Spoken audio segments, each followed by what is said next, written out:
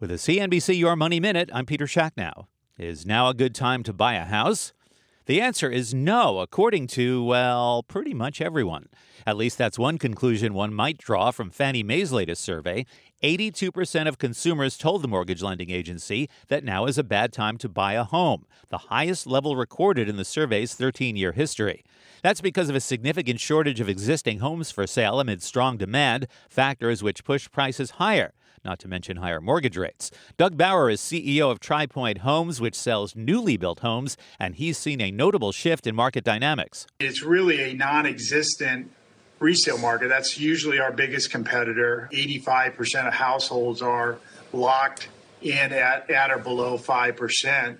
And actually, if you look at the data right now, the new home builders market share has gone from about 13% up to 33%. Homeowners who might have thought about selling have been discouraged by the prospect of having to finance a new property at mortgage rates which have exceeded 7%. That's a CNBC Your Money Minute, and there's a lot more on CNBC.com. I'm Peter Schacknow.